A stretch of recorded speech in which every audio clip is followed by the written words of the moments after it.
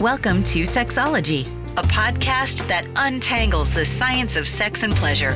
And now, with this week's episode, your host, clinical psychologist, Dr. Nazanin Moali. Hello there, I'm Dr. Nazanin Moali, and you are listening to episode 298 of Sexology podcast.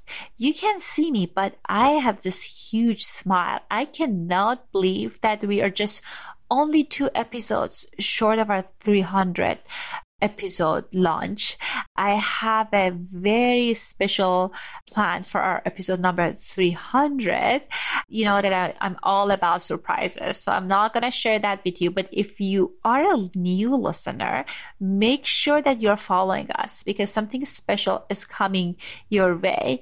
Also, speaking of fun and exciting things, we have this free resource for you, that a list of more than 100 ways that you can spice up your relationship tonight. They are divided in 3 categories because some people like it mild, some people like it moderately hot, and some people like it really hot. So I wanted to create a resource for people with all types of novelty seeking desire. So make sure you are downloading that checklist. It's in our show notes. And today we're going to talk about a very interesting topic. My guest is another licensed therapist and also a fellow podcaster. We're going to talk about when do we know that a relationship worth fighting for, worth working on, and when should we call it quit? I was in her show and I talked about my personal experiences, but sometimes the best thing that you can do is in the relationship, and sometimes there are things that you think it's absolutely not non-negotiable, but when you're working with a professional, you learn that there are tools and strategies that completely make it workable for you to be in a relationship with the partner and even make it exciting. So we're going to talk about some of our experiences working with different couples in this episode. And as I mentioned, that we have a part 2 in Nicoletta's podcast. Nicoletta Heidegger is a licensed marriage and family therapist and sexologist practicing in Los Angeles, California. Nicoletta received her BA in psychology from Stanford University, her MA in clinical psychology from Pepperdine University, and she has another master's degree in human sexuality. She sees therapy clients virtually and in her unique ranch office in Los Angeles, where she offers sex therapy, outdoor sessions, and equine facilitated psychotherapy and learning. We're going to talk about how she does it. It's very interesting. Nicoletta also creates weekly content via her growing hit show Sluts and Scholar, a sex-positive, shame-free educational podcast. Without further ado, here's my conversation with Nicoletta Heidegger. Hello and welcome to another episode of Sexology podcast. I am so excited and honored to have another therapist and podcaster in our show, Nicoletta Heidegger. Nicoletta, welcome to our show. Hi, good to see you. Thanks for having me. I am very excited. I know we're doing this swap for kind of our shows, and I've been listening to your show. I love to listen to shows like yours that's by fellow other therapists that are also in the field of sexual health. And today we're going to talk about the topic that I often hear many people have question about, is that people are thinking about when would it worth for me to invest my emotional resources and financial resources to go therapy, especially sex therapy, and when would it be better for us to quit? When I think about that in my practice, I think about the first thing that comes to my mind is erotic conflict that people have, right? That like you figure out something that you like and your partner hates it or maybe just like scared by it. I know that's part of your job. Working people with part of our jobs. That's our job security. So I want to hear your thoughts on that. I mean, I think it's always beneficial to go to therapy or sex therapy. I mean, I think Unfortunately, I wish people would go sooner. A lot of people use therapy, just as you probably know, and maybe have talked about on the podcast, but a lot of times they wait until things are like crisis level. And so then it's like, oh, therapy is a last resort. And like, yeah, that doesn't mean you can't get something out of it, but ideally, I would love for folks to go a little more proactively and preventatively to kind of help them have the tools to navigate a relationship. But I think even if you're questioning maybe ending things, like therapy can also be a place to break up and do it maybe a little kinder, a little more compassionately, a little better. And it gives you an opportunity to maybe learn more about yourself and more about your partner and just more about the sort of ways that you handle things, in life. And so I know we'll probably get into more specifics about certain topics, but I think in general, I'm biased because I'm a therapist and you probably are too, but I think better to go and at least see if you can gain some insight to take into either that relationship and a new chapter of it or your next relationship. I 100% agree with you with that. And now, of course, I'm biased too. And I know in your show, we're going to talk about our history and how we got into it. So I want people to make sure that they're checking out that episode. But I think, but I think that what's important is to think about the sooner you go to seek help, it might possibly help you first of all with kind of spending less money on therapy and also being able to resolve the issue sooner. Because sometimes people kind of start with sexual challenges and sexual conflict and they're not addressing it and turns to this bigger relational issues. And I think some of the most challenging thing for people is around their sexual, kind of their erotic self. Sometimes people don't talk about their interests or they don't know about their interests before they meet the partner or before they kind of start the relationship. Yeah. And then they just know when it's not feeling good. They're like, oh, I didn't realize, but now I'm not liking this. Absolutely, right. And they kind of sometimes they discover the part of their partner by accident. They get so scared or repulsed. I had many clients that they figure out what kind of a porn their partner watches, and that was very scary for them. So tell us, so if we discover something that our partner likes that we're not into it, how would we know that we can bridge that gap, or that's something that's like we have to call it a quit? I mean, I think it can be really hard. I feel that like ideally, one, if they're having that reaction, would take the time to really like do some soul searching within themselves of kind of what's that about. First, I would say, like validate your reaction. Unfortunately, it would be ideal if you were able to kind of contain that reaction and have it with yourself, but often we have it to our partner and then we maybe say some judgment and make them feel ashamed.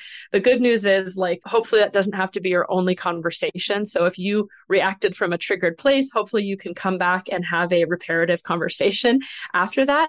But I think if you have a big reaction to something, I think that doesn't mean that if you do some soul searching and some work on it, that all of a sudden you're going to like that thing.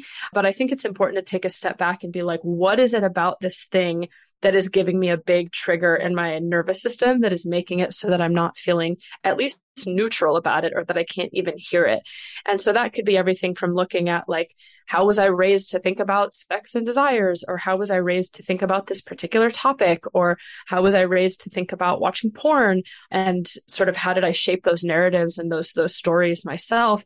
And then really trying to do some in-depth work and asking yourself, what is it about this that triggers me? Is it because I'm worried that the maybe fantasy or the other things aren't how I look, and that means that my partner doesn't like me and they want something else? Am I feeling triggered because there's some sexual trauma that I have and this interest reminds me of that trauma? Or is it, something totally different? Are you feeling like you're being cheated on by this interest? Or is it just like something you're really not into and then you're worried about maybe your partner will never be satisfied? But I think it's important to get to the bottom of the why in sort of a curious, non-judgmental way to figure out why you're having such a reaction to it. And that could be true to like non-sex stuff too, right? Like if a partner asks you that they want certain things done a certain way in the relationship and you have a big reaction to it, I think it's good to be like, clearly I'm having a physical, visceral response. Like, what is going on? Where's that coming from? Like, something's going on. Absolutely. And I love that you connected it to the trauma and past experiences we have around things. And management of a reaction is really helpful, but sometimes we don't necessarily have that awareness in the moment. I wanted to talk about a few of the things I've seen with clients. I want to hear your thoughts. Mm-hmm. Like one of Sure. the things that our people are often get scared of when they figure out or they learn from their partner that they have a fetish that can feel very scary for them. Is that something that you've seen your clients were able to incorporate part of their relationship if the other partner is not into that particular fetish? Yeah, I've seen it with fetishes, and I can talk about some specific ones. And I've also seen it with like orientations and things that people are interested in. And that can range from a whole different amount of things. That can be like, oh, I'm actually finding myself interested in different genders, or I'm having some like troublesome turn-ons that might be illegal or unethical or feel disturbing to me, or just have a lot of shame around them. I've seen folks like that as well. I think with the fetish stuff, I'd be curious to hear what you think too, but I feel like it scares people because it's sort of, there's just a general shame and taboo in our culture about some of that stuff. And I think like a misunderstanding. And so I think a lot of people are worried that like if they can't do it or if they're not interested in it, that maybe their partner won't be satisfied. Or there's just some internal judgment of like, why do they like that stuff? And I find that usually when we're judging someone else, there's probably some self-judgment about maybe something that we're interested in. In terms of what to do about it, I mean, obviously going to a sex therapist or a sex coach can certainly be helpful. And again, we're biased with that. But like I said, I also think maybe it's taking a little bit more time to understand what your partner likes about that, to maybe gain some empathy and compassion for like, what has them interested in this particular thing? Is there any part of that you could get on board with? So for example, like I've had some clients who maybe found themselves really interested in latex. And so maybe their partner had some like weird reactions to that and wasn't sure what they liked about it. Or maybe in their mind, they imagined like having to be in like a full latex suit and a gag ball. And it was like, really kinky and like violent and whips and chains and all this stuff. But it turned out that the person who was interested in the latex really just liked the aspect of the way it felt in their hands and caring for the latex, like putting special, oils and creams on it to help maintain it and just the look of it in different lighting and just being able to like have that tactile sensation. And then their partner realized like, oh, I actually really like certain touch and sensations of different things. I don't really love latex as much, but I really like, silk or satin or whatever. And so being able to kind of take a step back and be a little curious about what is it that's the person's actually liking? Is there a way that I can better empathize and understand that? I think can be really helpful. And sometimes we're just really not interested in what our partner is interested in. And so then I think it becomes an issue of, is this a deal breaker for either or both partners? Can the partner do this on their own? And is that something that you can support? Are you comfortable with them kind of exploring it on their own? Are they comfortable not sharing it with you and kind of having their own solo practice of that thing? Or are they really feeling like it's a need in their relationship? And that can either potentially mean, if you're monogamous, the end of that relationship, or if you're open to the idea of outsourcing, it can mean, are there other ways that we can agree to for you to get that need met if it's really important to you? Just in like obviously it's different, I feel like, for folks when it comes to sex, just because of the weight that we put on sex. But like, I love scary movies and my partner hates horror and scary movies. And so he's not the person that I call when I'm going to watch scary movies. I call my other friends who are into that. So we outsource all the time, but I think people get more threatened when it comes to sex because they're worried about maybe being left or their own judgments about the thing. I loved all the thing that you said. I said too much. I just kept going. No, I think they are all very relevant. I think the first part of kind of getting curious about it is very important. And knowing that if you are curious, it doesn't mean you have to do it. As you mentioned, you can go to therapy, you can go to convention with the person. At the end of the day, you can say that you're a wonderful person. I'm not into it. Like any other kind of food that if you wanted to eat, right? Like maybe I don't like Italian food. We go to a couple of good restaurants. I don't like it. So I think it would be similar to that. And I love the idea of maybe outsourcing it. I mean, I don't know. I don't know if I trust people. I don't know if I trust people who don't like Italian food, but I don't know. But I think that's important what you said too, also, because I didn't even add this, but like, I think it's also important to know if something's just a fantasy or if someone really wants to do it. Because a lot of times people have an interest and that doesn't mean they really want to do anything about it. They just like the fantasy of it. So sometimes, like you said, people are like, oh no, that means I'm going to have to do it and it's going to have to look like this. But it might just be like, no, I just wanted to share it with you. It's just a fantasy. I don't even want to really do it in real life. Absolutely. And I think one thing that you mentioned that was very interesting. I've seen a lot of mixed orientation couples in my practice. And we're talking about mixed orientation are people who are kind of like in my clients, they enter the relationship as a heterosexual cisgender individuals. And throughout the journey of life, they figure out they're bisexual, they're lesbian, like a gay. So all of that kind of like spectrum of things. And I've seen for some couples, they were able to figure it out, like champion, and I start like strengthen the relationship. And sometimes it can end a relationship in really negative ways.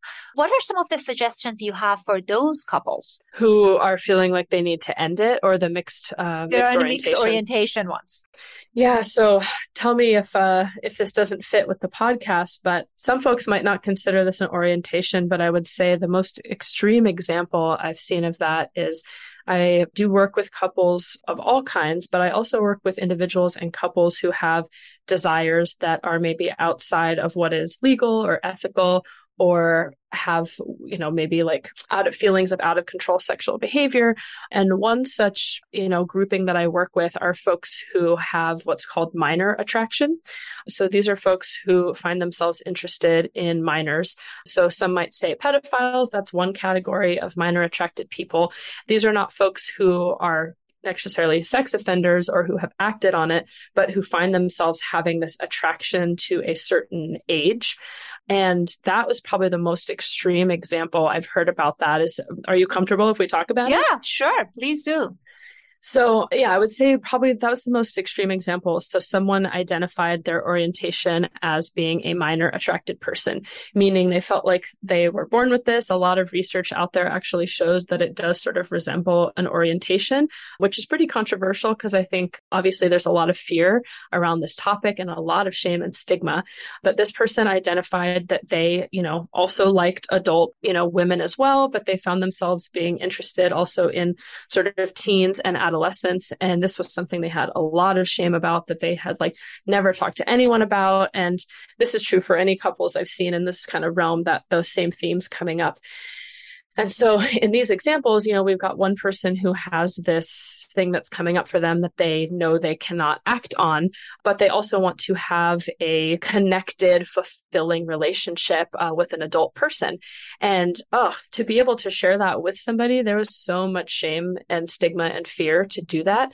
And so for couples I've seen that have worked through that, I think it's just a lot of layers. And so I would say the tips are trying to slow down, trying to address your nervous system, and to do some work to figure out what does it take for me as a listener or hearing these things to get grounded in my nervous system. And then to be able to address what are your preconceived notions. So then in therapy, that would look like maybe getting some psychoeducation. So reading some of those research studies, reading more about, this particular orientation, whatever that might be. So kind of myth busting a little bit. So you're not just operating from a place of, shame and fear and potentially trauma, and seeing if you can really build empathy for your partner and what they're interested in. And then I would say probably the biggest thing to address that is creativity. And so even if it's not to the extreme of some of the examples that I'm giving, creativity is key. So I knew a couple who had this sort of interest going on. One person had associated with minor attraction, and the other person hadn't even heard of that beforehand. And I actually had them on my podcast. So folks are welcome to check out the episode. But what they figured out is that it worked for them, and that they both were interested in some taboo age play. And for folks who don't know about age play, it's kind of a category within kink and BDSM where you sort of utilize in fantasy with consenting adults this sort of role play of playing different ages and different power dynamics, because that's something that excites you. And so they figured out that that was something that they both really liked, that they could kind of connect and see eye to eye on. And they were able to find creative ways to sort of meet in the middle. But, it took some time to overcome some of the Yeah, I think the false narratives about what that meant and overcome some trauma and overcome some trust and fear things. So it definitely takes work, but I think with a curiosity, with a compassion, and with a creative mind, there's a lot of stuff that we can work on together if we are willing. I agree with you. I haven't worked as many cases as with minor attracted individuals, but the couples that I work with, one of the essential key for them was this fear of what if the person gonna act on this and we're gonna lose our livelihood, and that's gonna be like a crime and all of that. And I agree with you, like psychoeducation about okay, fantasies and realities are different, and kind of it can help people to be more open to hearing these things. And maybe for someone else, this might not be something that they're real kind of interested in age play or any kind of like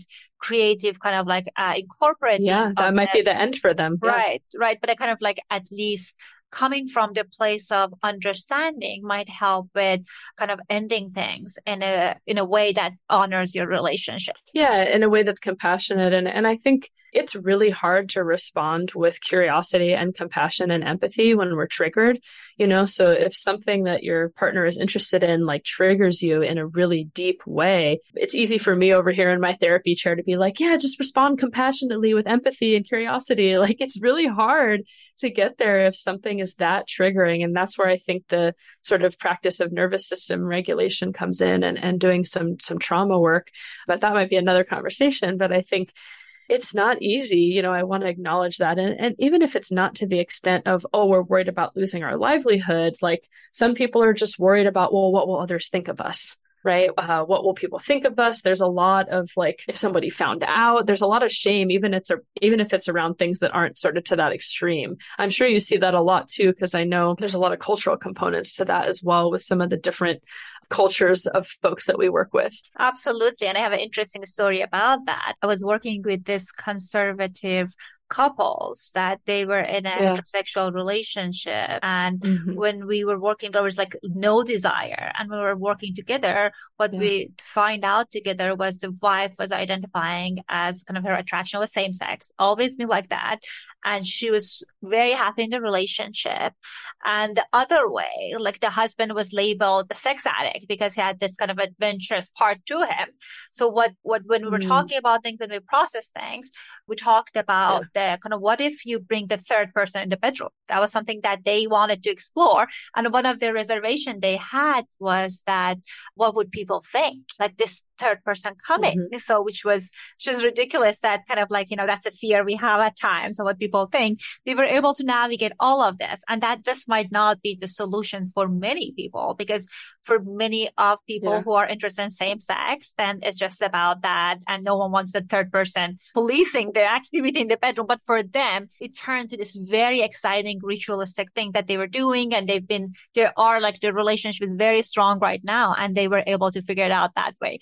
I feel like one thing that can help people is to think about what would work for me. As you said, like, kind of considering my relationship, things I want, and trying to kind of set aside the societal cultural component of things how it comes off. So I think that's important. For some people, opening up a relationship can be a solution. For some people is kind of like having kind of more of a polyamorous relationship also can be another solution.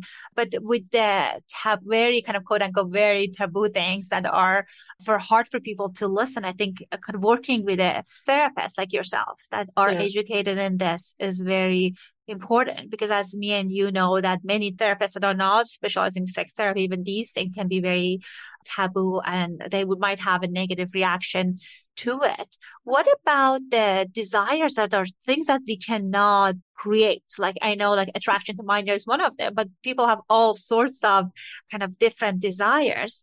What about that? What are some of the things that you've seen that people were able to creatively incorporate in their relationship? Oh yeah, great question.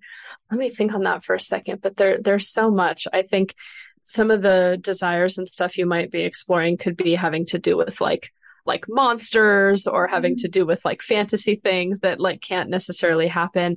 For that, I think a lot of people sometimes turn to like cartoon and like anime. So things that maybe, you're allowed and able to do things that are outside the realm of what reality is capable of. So like cartoons, I think a lot of people are into role play and dress up and things like that. I think written erotica, written stories, and sort of being able to like get creative in that way. But also like sometimes we don't know why we're interested in stuff, but I think it can also be helpful to figure out sometimes what is it about the thing that interests us, because then there might be other ways that we could, find a creative solution. Like I was talking about with the latex, like what part of it is interesting. Going back to what you were talking about earlier is maybe like, how do you know if it's like too much and you do need to leave, or like if it really doesn't align? And that's a tough one, because I don't know how you feel in your practice, but it's never really up to us as therapists to be like, you guys are done, right? Like it's time to leave. Like this is not working. I think your relationship sucks. Like get out. There's definitely been times where I've wanted to say that to some of the couples that I work with, because they were maybe having a really hard time, or I was seeing them repeat these patterns that weren't healthy or sustainable for them.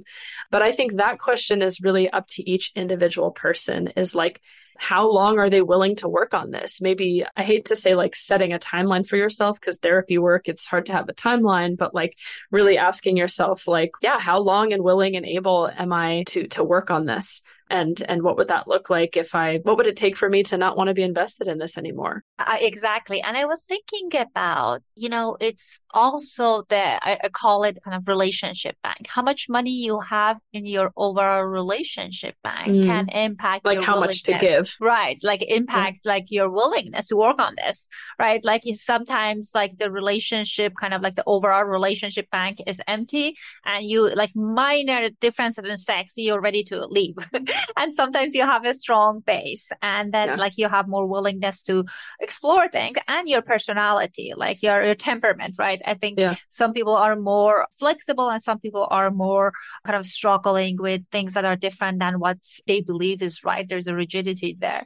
But for couples that are interested to explore this, there's a galaxy of different options when it comes with therapeutic approaches.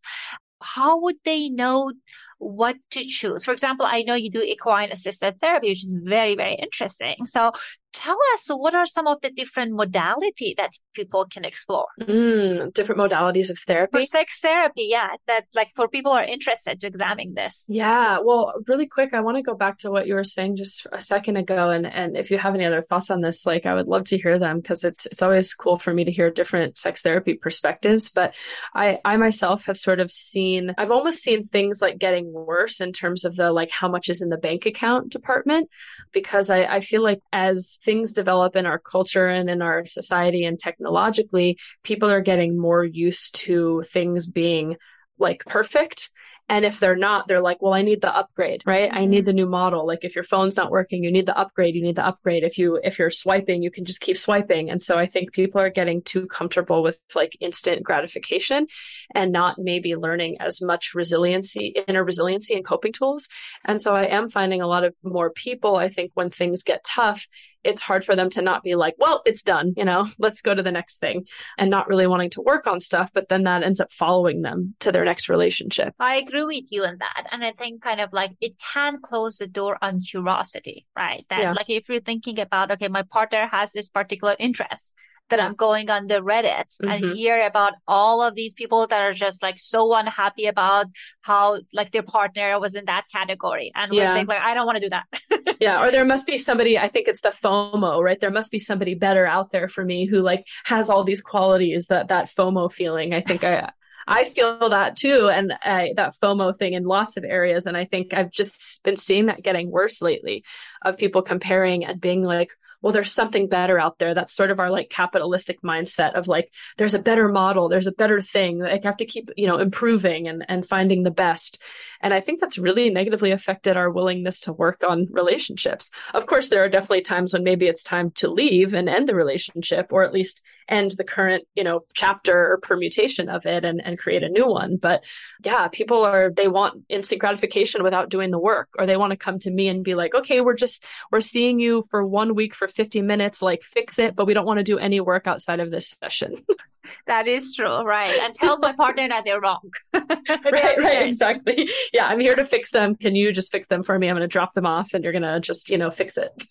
That is so true. But yeah, going back to different kinds of therapy. So yeah, I do something called equine assisted therapy. And it's always funny because when I tell people I do sex therapy and equine assisted therapy, which is therapy with horses and donkeys, people are like, what do you mean? Like, I know you support people in doing like weird fetish stuff, but like, what do you mean? So I have to clarify it's, not maybe what your first initial thought was. Yeah, that's a modality that I got attracted to because I grew up riding horses and I just kind of really saw the healing powers of working with animals. And so equine assisted therapy is, I almost put it in a category of like art therapy. It's a lot about sort of using metaphors and things, but then there's also this really amazing relational component where you get to utilize and work with another sentient being that has its own boundaries, its own different personality, things that it's okay with, things that it's not okay with. And sort of we really get to explore relational dynamics with the help of another willing, like therapy assistant, I would say, in real time. So it really helps people, instead of just like talking about the things, we kind of do like exercises and activities that help people see some of their processes and behaviors happening experientially in real time and have to work through them in real time.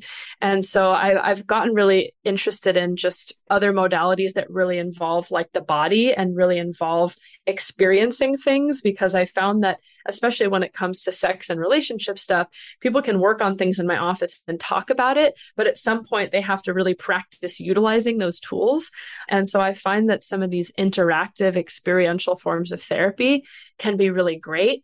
In a different vein, but kind of similar stuff, I really like to encourage folks to do other kinds of like somatic, meaning body-based therapies or coaching experiences. So some people will go to folks like sexological body workers, who are basically sex educators and coaches that do hands-on work with people to help them work through stuff in real time. Or there's folks who do like surf therapy, like it's all over the place. So I think I'm just a fan of getting people back into their bodies and getting them sort of moving and interacting in that way, because sex is obviously a combination of biopsychosocial stuff, but ultimately it does require us getting into our body. And said in a different way, I think you can talk about having sex, but at some point you have to fuck about it. So that's kind of how I feel about it. Well, I'm kind of curious. So I used to work at a residential facility and for eating disorder treatments. And my clients, they love equine assisted therapy. That was very helpful for them. Yeah. I'm kind of curious, have you ever used it with couples? Yeah, I use it with couples all the time. So I think traditionally it can look different. Sometimes people do it just with individuals. Sometimes it's with groups. I'm really lucky. So I got to move my office to a ranch. So I am able to work with these horses kind of whenever. It's really cool. We also have pigs and goats and sheep and other weird stuff roaming around. So it's a really cool environment. But with couples, just to give you an example of maybe what that could look like, I had a couple who was kind of struggling with some sex stuff and, not really seeing eye to eye, not really maybe putting in the work to have the better sex that they were saying they wanted to have. And so what I had them do is first they kind of, connected with one of the horses and spent some time, like you would meet a new person, you kind of figure out what their boundaries are through petting, through grooming, through walking, through just spending time together to sort of introduce them, because this was sort of like their co-pilot for the exercise. And then I had them build like an obstacle course and a place they were working towards that represented their sex life. So basically there were a bunch of like tools in the arena that we were working in outside, like poles and barrels and chairs and stuffed animals, or, whatever things they could kind of use metaphorically. And so I had them together build an obstacle course of like, what were some of the barriers or things they were trying to overcome in their sex life? And then where was it that they wanted to get to? Like, what was the hopeful goal of what they wanted their sex life to look together? And so they had to work together to build this. And then they had to get the horse to join them and walk through the obstacle course. And so something really cool about horses is they don't do things unless they want to do them, unless you're like being abusive towards them. But, in equine therapy, they don't do stuff unless they want to. And so if you're not like kind of walking with confidence or being really certain, they're going to pick up on bullshit.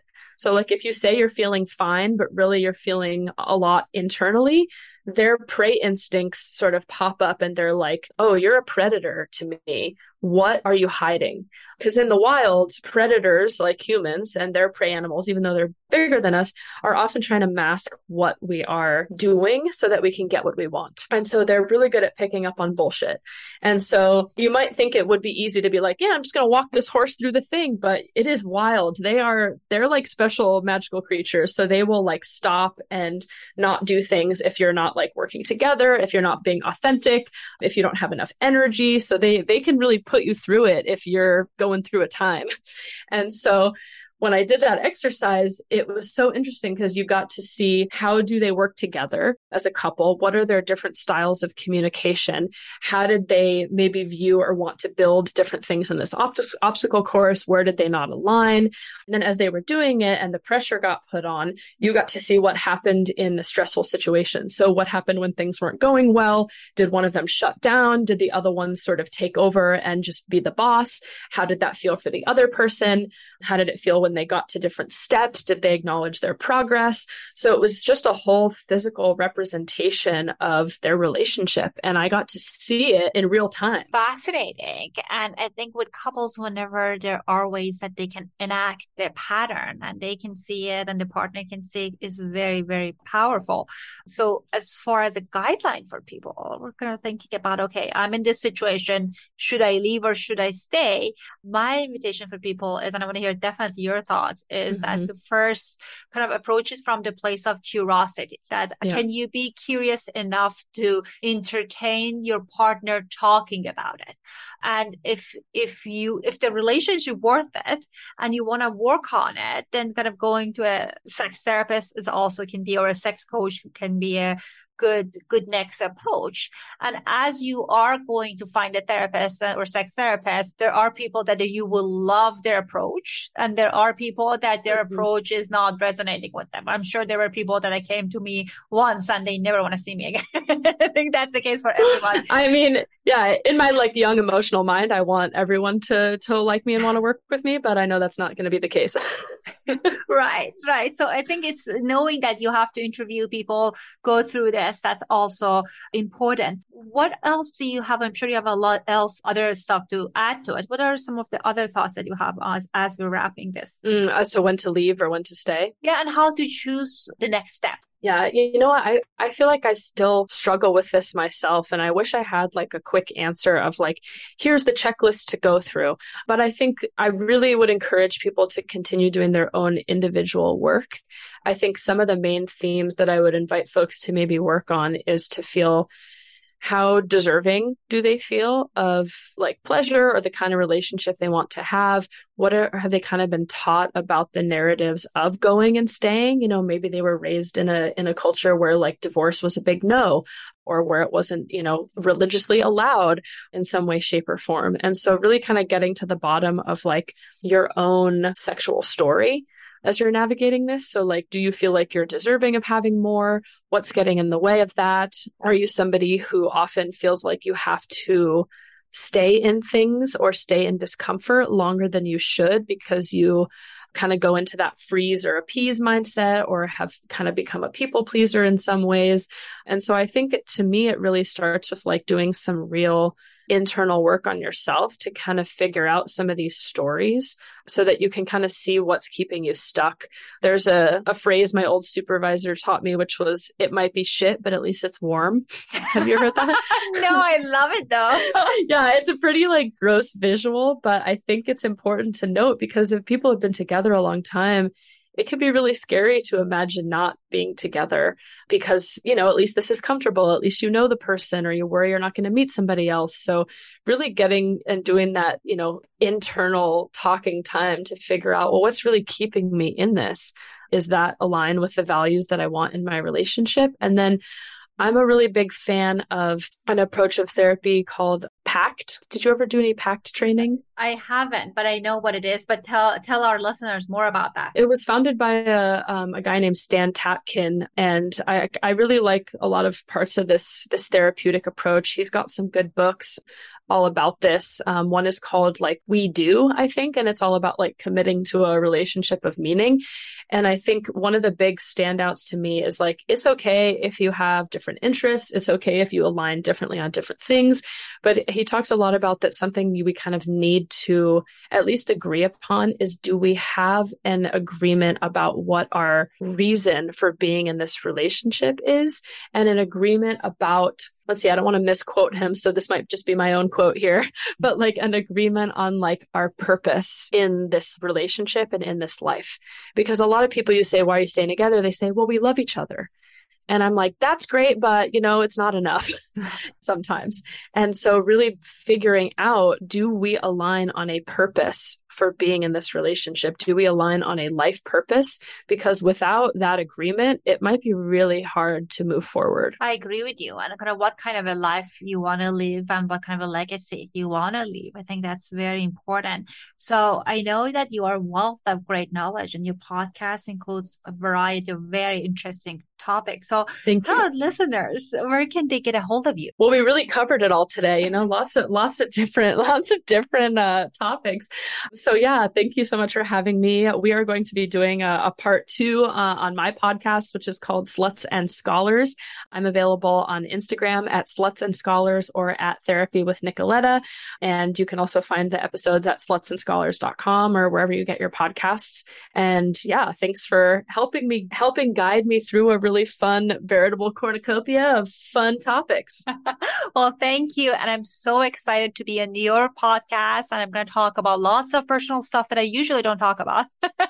So I invite our listeners to come over and check out the conversation. And thank you again for coming to our show, coming to talk about those experiences that you had. The link to the podcast and the other resources that Nicoletta mentioned will be in the show notes, and we'll talk soon. Thank you. I hope you guys found our conversation meaningful. I know it can be very tough to make a decision of whether staying in the relationship or not. But working with lots of couples, what I learned that sometimes when you are making this decision in front of someone else that can help you work through the kind of emotions and communicate what you want, regardless of if you want to remain in the relationship or not, it will help you to feel better long term because you verbalized what you wanted to say. You know in your heart that you gave it a good shot. And sometimes people recreate themselves through therapy and through the support they get from a sex therapist. I also want to remind you that this conversation has the second part in Nicoletta's podcast, Sluts and Scholars.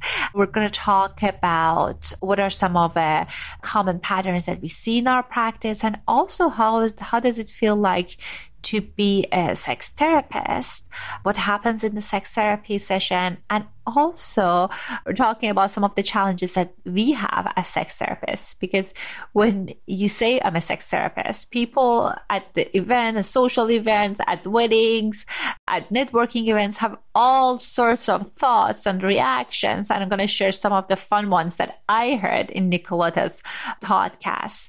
I'll see you right here next week. And don't forget to subscribe and follow to our channel if you want to learn more about the surprise that's coming your way soon. All right. Take care. Thanks for listening to the Sexology Podcast.